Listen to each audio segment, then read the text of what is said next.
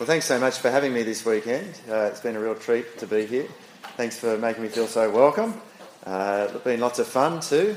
I've really had a bit of a holiday coming away this weekend, so it's been great. And really encouraging to see God's work amongst you, and always wonderful to meet groups of Christians who are on fire for the Lord and really excited about that. So that's been a real encouragement. And thanks to our readers who've done a great job this weekend too, haven't they, reading? Been very great to follow along. Yeah, thank you. So, if you've got your Bibles open, keep your Bibles open. Zechariah 5 and 6, there we go. How about I pray again as we come to look at this? Let's pray. Father, we thank you for the chance to take this time out from the busyness of our lives, to meet together as your people and hear from you. Father, thank you for the encouragement that this weekend has been. Father, we pray that you'll continue to use your people that we might spur one another on in love and good deeds. And this morning as we hear your word again, we pray that we'll be reminded of what you're doing in the world and what it means to be your people and what we should be building. We pray this in Jesus' name. Amen. Well, I mentioned yesterday, I think these visions of Zechariah are a little bit like apocalyptic literature, which we find in the book of Daniel, the book of Revelation, which is essentially painting pictures with words. That's what these visions are doing, giving us pictures of God's coming kingdom.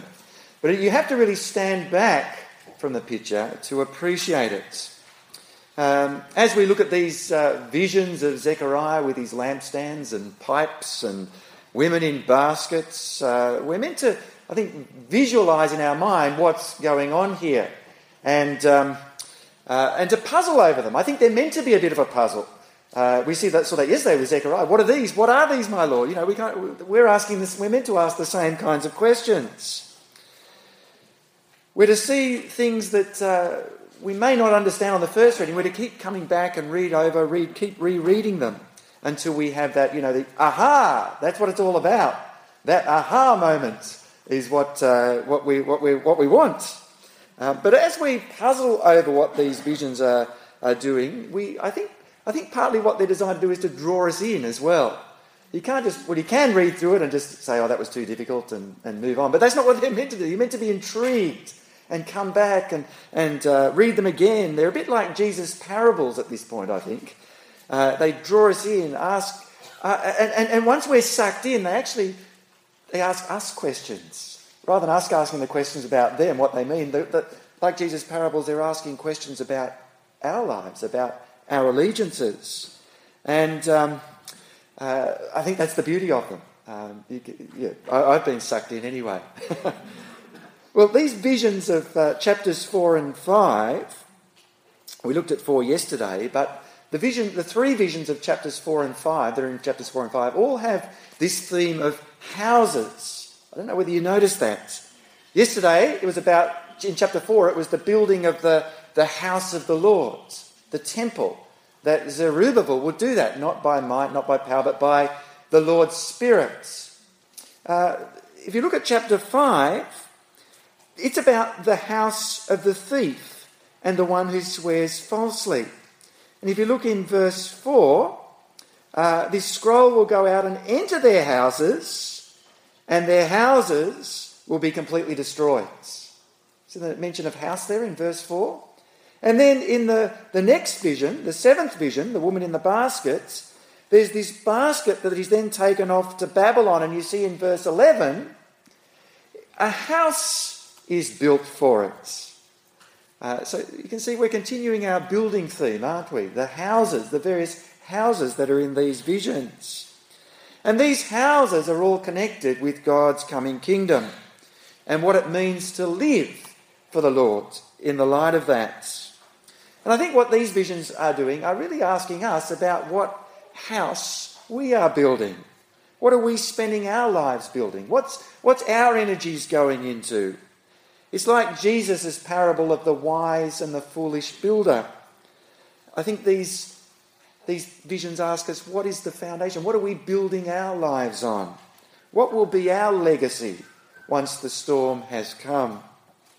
Essentially, I think what they're showing us is that there's two ways you can build, like two ways to live, two ways to build your life, two ways you can go about building your life. So that's what I want to see this morning. I hope we'll see this morning as we look at these last three visions of Zechariah.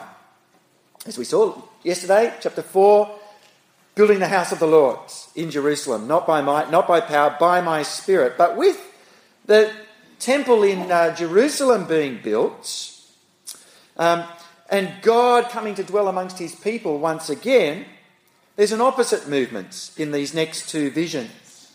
So, in this next vision, in chapter 5, Zechariah sees a flying scroll going out into the land. Let me read that again. Verse 1, I looked again, there before me was a flying scroll. He asked me, what do you see? I answered, I see a flying scroll, 20 cubits long, 10 cubits wide. And he said to me, this is the curse that's going out over the whole land. For according to what it says on one side, every thief will be banished. And according to what it says on the other, everyone who swears falsely will be banished. The Lord Almighty declares, I'll send it out. And it will enter the house of the thief and the one who swears falsely by my name. It will remain in that house and destroy it completely, both its timbers and its stones. So this scroll is huge. It's immense. It's not a usual scroll, this one. It's a bit like a flying billboard, or think of those helicopters that take the sign through the sky for all to see. No one can say that they haven't seen this scroll or its contents. It seems to be written on two sides as well, which seems to represent... I think what it represents is actually the scroll of the book of the law of Moses, with its requirements written on both sides for all to see. One of the reasons I say that is because one of the things about the book of the law of Moses is that it also contained curses for those who failed to obey God's law, so that they might be warned to repent and turn back. It also contained blessings for those who obey the law, and they will experience the blessings of God. But the curse seems to be what's connected here. Here is the curse of the law going out across the land. And what is it doing? It's going out and bringing the houses of those who disobey the law of the Lord crashing down on their heads. The reference to the thief and the one who swears falsely, that is, they don't keep their word. They say one thing and do another. They break down, relationships break down when you don't keep your word, in business and in family life. This is the one who's dishonest, doesn't do what they say. But these aren't people who've just done it once. The way they're described here suggests that this is a settled pattern of behaviour. These are people who repeatedly thief and repeatedly don't tell the truth. When confronted with it, they refuse to repent. And what it's saying is that those who live in the community of God's people who continue to reject his ways will eventually be driven out of his kingdom. They will eventually suffer the judgments of the curse of the law. Which will be what they've built, their houses, which probably represent the profits of their business dealings, will come crashing down on their heads. Now, we also think of these practices are fundamentally antisocial, aren't they? When you tell lies, when you steal from others, you're not loving your fellow citizen, you're not loving your fellow community member, and communities break down with this kind of behaviour in it. But as bad as that is, these are also God's covenant community. These are the people to whom God has given his law and called them to be separate from those around about them, a light to the nations. So that as people looked at Israel, they'd say, yeah, we want to be like them. We want to know their God. But these people were bringing God's name into disrepute by this behaviour. It was fundamentally a rejection of the Lord. And it was a continued pattern of behaviour. And so the Bible understands, we think the evildoer is the one who does really bad things, but the Bible understands the evildoer is the one who's rejecting him.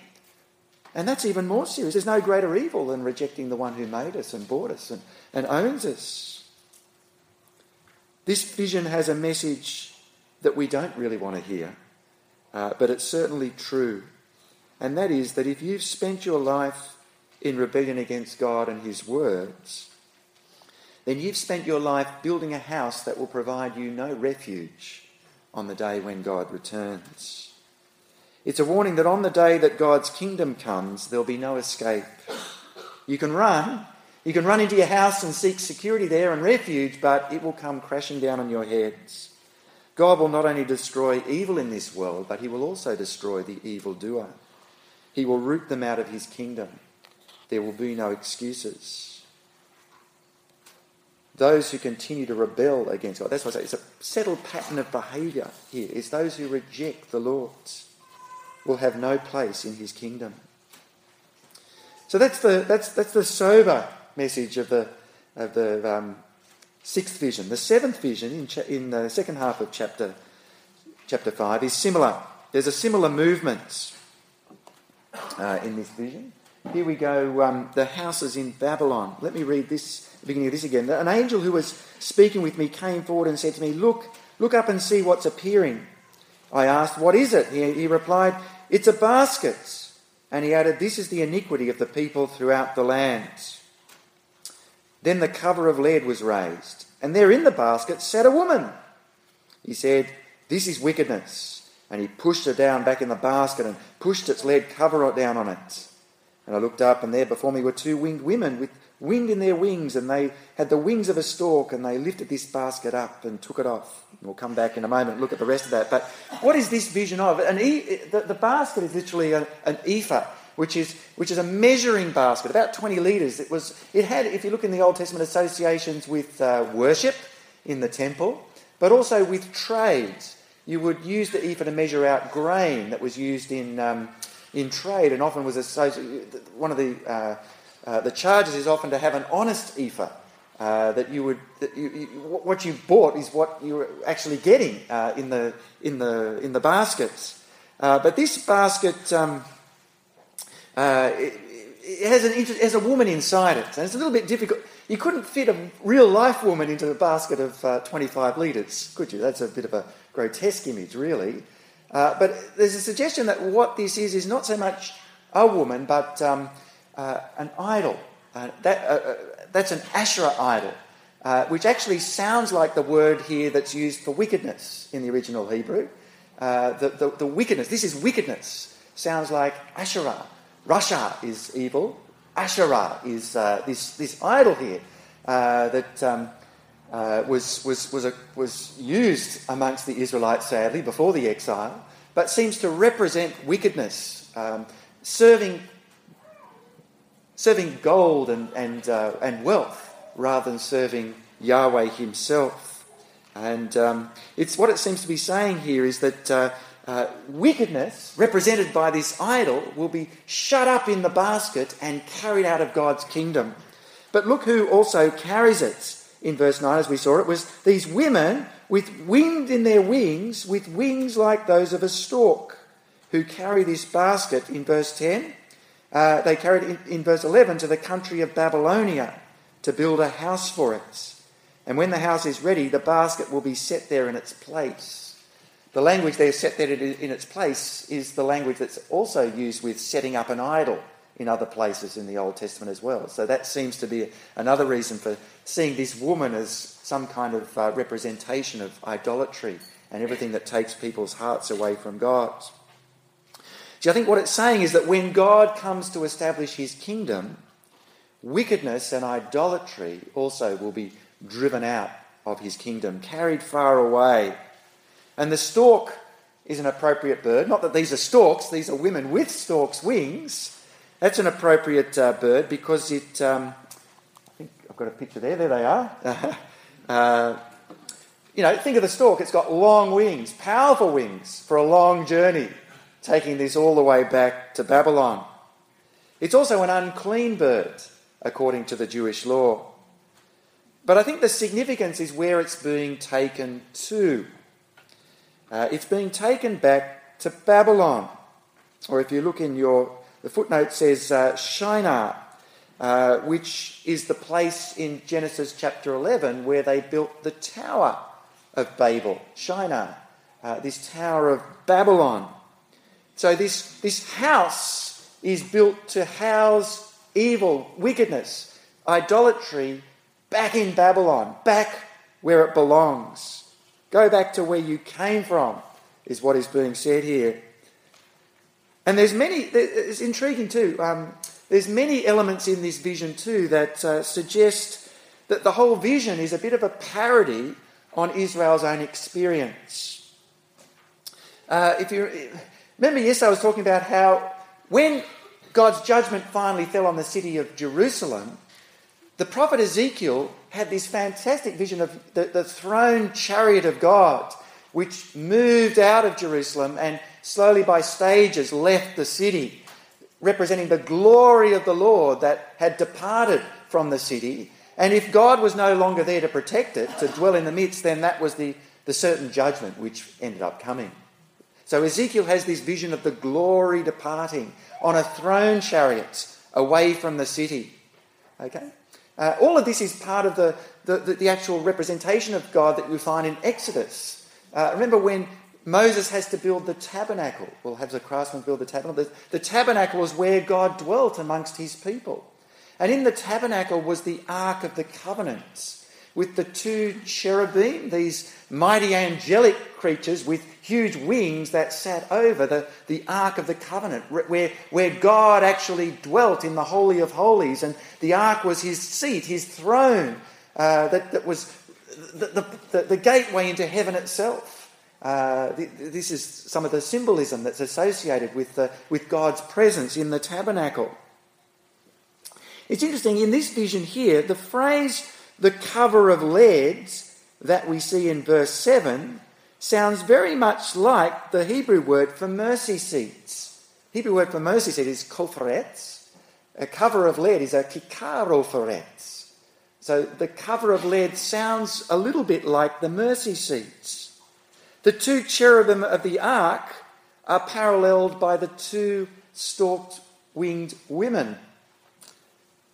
Whereas God was enthroned on the ark, this woman sits beneath the cover of leads.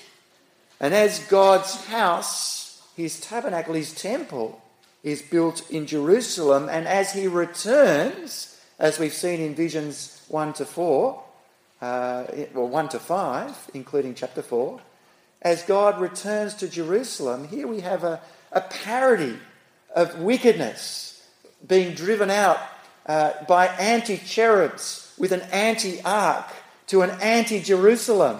It's the opposite movement. Can you see the imagery, what this might have meant for the Jewish people who had all this symbolism in their heads? It's fascinating. So there's a movement, I think, in these visions. We see this comes from Barry Webb's commentary, which is an excellent commentary on Zechariah. If you want to get into what the book means, I spent a year studying the book before Barry Webb's commentary came out. And I had all these questions and puzzles, and then I read his commentary and I had that aha moment. Of course, that's what it means. Yes. Excellent commentary. He has this picture in it. Vision 1 is, remember the surveillance horses going out over the land, finding it's all at peace. This isn't good because this is a world that's in opposition to God. Then we see God coming. The temple's going to be rebuilt. Jerusalem's going to be rebuilt. The two leaders, Joshua and Zerubbabel. Joshua will be is recommissioned to serve in the temple. Zerubbabel will build the temple. As God comes back to Jerusalem, we see in the next 3 visions that sin is driven out. Sin within the community. Remember the scroll? God will come and judge that. And he will remove everything that's opposed to him. All the idolatry, the wickedness will be taken out. As God returns, this is what will depart in the opposite movements back to where it came from, to Babylon. And we'll see in a moment that things are set at rest. So it's interesting too to tease out a little bit what the significance of Babylon in the Bible. I mentioned just before that Babylon, the first mention of Babylon is back with the Tower of Babylon, the Tower of Babel in Genesis 11. Essentially, what we see there is that Babylon represents human civilization that's in rebellion to God. The Tower of Babel, mankind rallied together with all their technological prowess and built this tower to storm heaven, to make a name for themselves. They used their technology, their ingenuity to bake bricks and mortar, and they were very clever. The problem wasn't so much that they were building a tower, but they were doing it in opposition to God. God had said, fill the earth. They thought they could unite together and take heaven themselves. See, Babylon in the Bible, though, is attractive. That technology that we see being used in Genesis 11 is portrayed throughout the Bible in association with Babylon, the great wealth that comes from our human ingenuity to be able to get on and master the worlds. But Babylon has a negative message, because what Babylon represents is our attempts as humanity to do this without reference to God. Babylon itself was one of the ancient wonders of the world. Think of the Hanging Gardens of Babylon. Babylon was a city that was magnificent. I don't know whether anyone's been and seen these. Anyone know where that is? That's in Berlin. But these tiles are the actual tiles that were recovered from what's called the Ishtar Gate in the ancient city of Babylon. These were ceramic tiles that the Babylonians had baked and put them on their city. The archaeologists have collected them all and then recreated it back in Berlin. But you can imagine this is in a museum, but you can imagine these tiles being on a city wall, out in the sun, gleaming. You can see all the artwork on it as well, with the horses and the chariots. That might have been where Zechariah got some of his ideas from as well. He's come out of Babylon with all these representations. But this is incredible ingenuity, isn't it? This is showing the might, the wealth, the power of this ancient city, this ancient civilization of Babylon. It was attractive. It was human ingenuity at its best. But it was opposed to God. And God eventually judged Babylon. As mighty and as powerful as Babylon seemed, God reduced it to nothing. But what Babylon comes to represent in the Bible is all human civilization that's opposed to God. And at this point, it's very much like our own Western civilization, our own Western society, the glamour and the glitz, the technology and the entertainment, the structures of power, government, business, Wall Street, Macquarie Street, that kind of Hollywood lifestyle that we see on our televisions, the celebrity cribs, with 7 garages, 7 cars, one for each day of the week. That kind of lifestyle, but has no thought for God. It's interesting, in Revelation 17, Babylon is likened to a prostitute. The beauty of Babylon, the seductiveness of Babylon, she turns out to be a hideous beast. It's the actual opposite of the children's story, isn't it? Where the beast turns out to be the beauty. Here, the beauty of the prostitute seduces people into her deathly snare and brings them to destruction. She seduces people to worship her rather than God, to spend your life pursuing the lifestyle, the Babylon lifestyle, rather than pursuing God. But it's hollow, friends. Babylon is our 21st century Australia, isn't it? Seduces us into thinking that the good life, the script of Babylon that we're called to follow, is the script that, the good life is about having the latest toys, wearing the latest clothes, going to the most exotic locations on our holidays, having fame, fortune, success, the university degree, getting the kids through uni, but selling your soul to Babylon to have it all. Don't be seduced. Babylon is ultimately about serving idols rather than God. And Babylon has no place in God's kingdom. It's interesting, my experience is that people don't give up being Christian by one day waking up in the morning and deciding it's not true. Most often people give up being Christian because they get sucked into the Babylonian script, the Babylonian life story, and it ends up sucking the life out of them. There's all kinds of ways. It's the promotion at work, the extra money, the extra status that gives you. up in the Babylon, going up in the ranks of Babylon, and makes you so tired you can't go to Bible study. You stop hearing God's words. And you're slowly seduced away from your first love until it has you ensnared. Maybe it's that relationship that will take you away. You know it's not right. But you just want to go there. And it sucks the life out of you. And this was the danger, I think, for the people in Zechariah's day. But it doesn't change. It's the same for us today. These visions of Zechariah are saying, don't be seduced by the idols of Babylon, because there's no place in God's kingdom for the idolater. Now, it's an easy topic to make us feel guilty about, I think, as a preacher, because it's part of the air we breathe. It's the current we swim in. There's a great book that I've come across on this whole topic by Brian Rosner called Beyond Greed. I don't know it's on the bookstall, is it? Oh, look, I didn't even set that up. Yeah, you must agree there. He argues, I think it's really, really, really helpful, that the way to combat greed, it's in our hearts, isn't it? And the way the whole society, gears us up to be worried about our superannuation because, you're not going to survive unless you're, building up that nest egg that's going to get you through. And, we're just told to be thinking about ourselves and our future, and people use the fear of what the future might hold to drive us to act. Just a bit of an aside. Do you know the most frequent command in the Bible? Do you know what it might be? The most frequent command across the Testaments. Do not be afraid. Fear not. Or its variants, okay? Because that's what we're tempted to do, isn't it? Fear. But we've got a God who cares for us, who knows. He's got the hairs on our heads numbered. Fear not. We've got to trust God. But, back to Brian Rosner.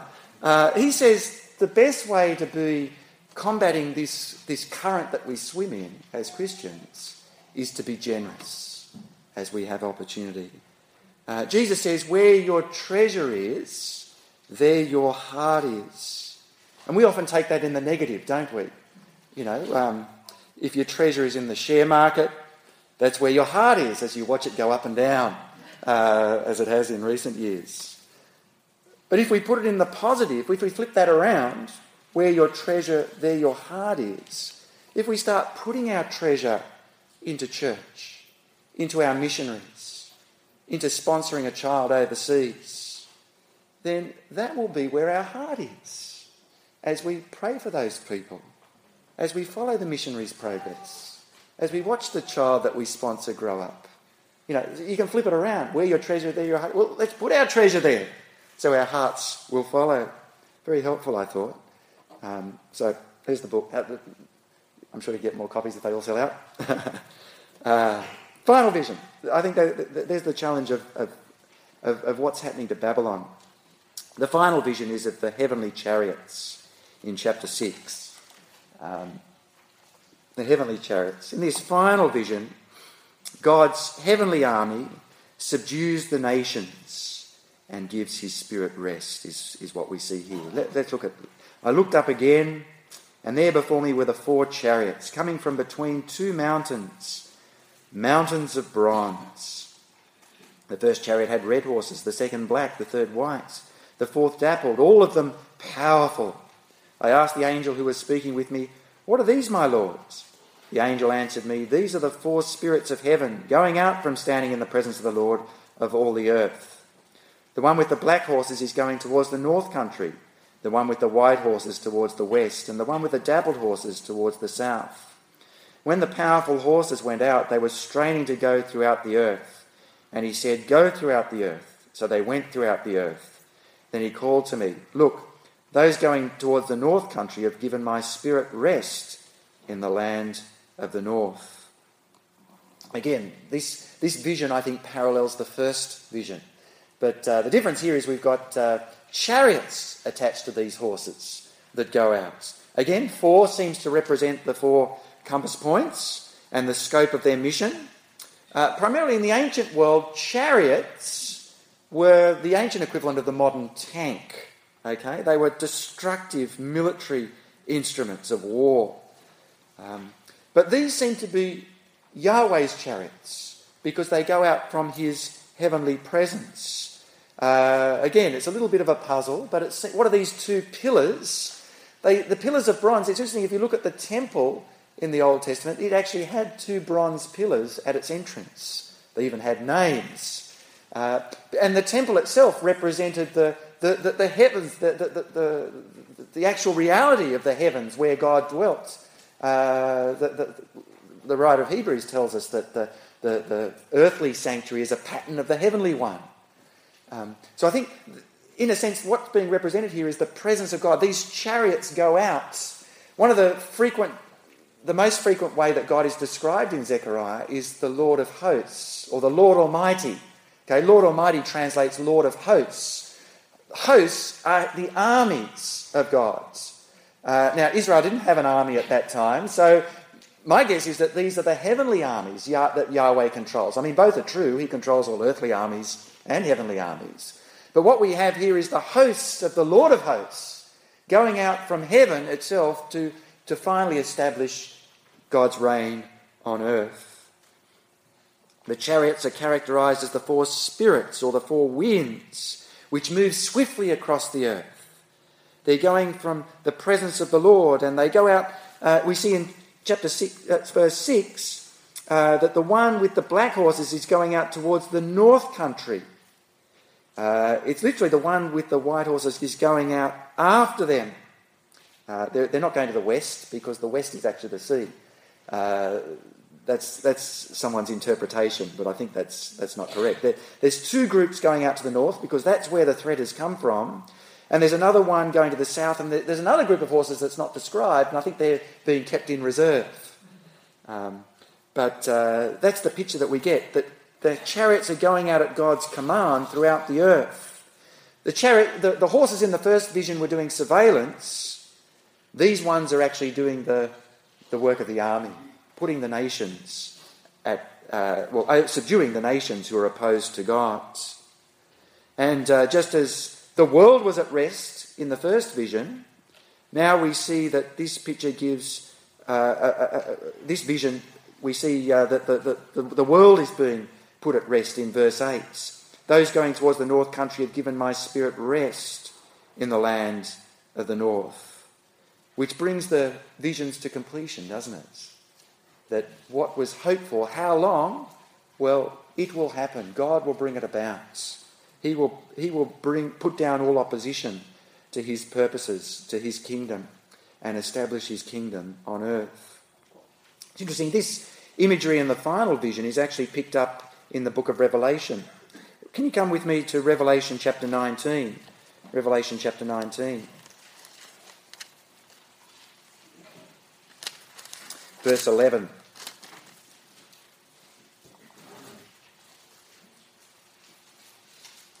Verse 11. Here's another vision, this time that John has. And he sees heaven standing open, and there before me was a white horse, whose rider is called Faithful and True. With justice he judges and wages war. His eyes are like blazing fire, and on his head are many crowns. He has a name written on him that no one knows but he himself. He's dressed in a robe dripped in blood, and his name is the Word of God.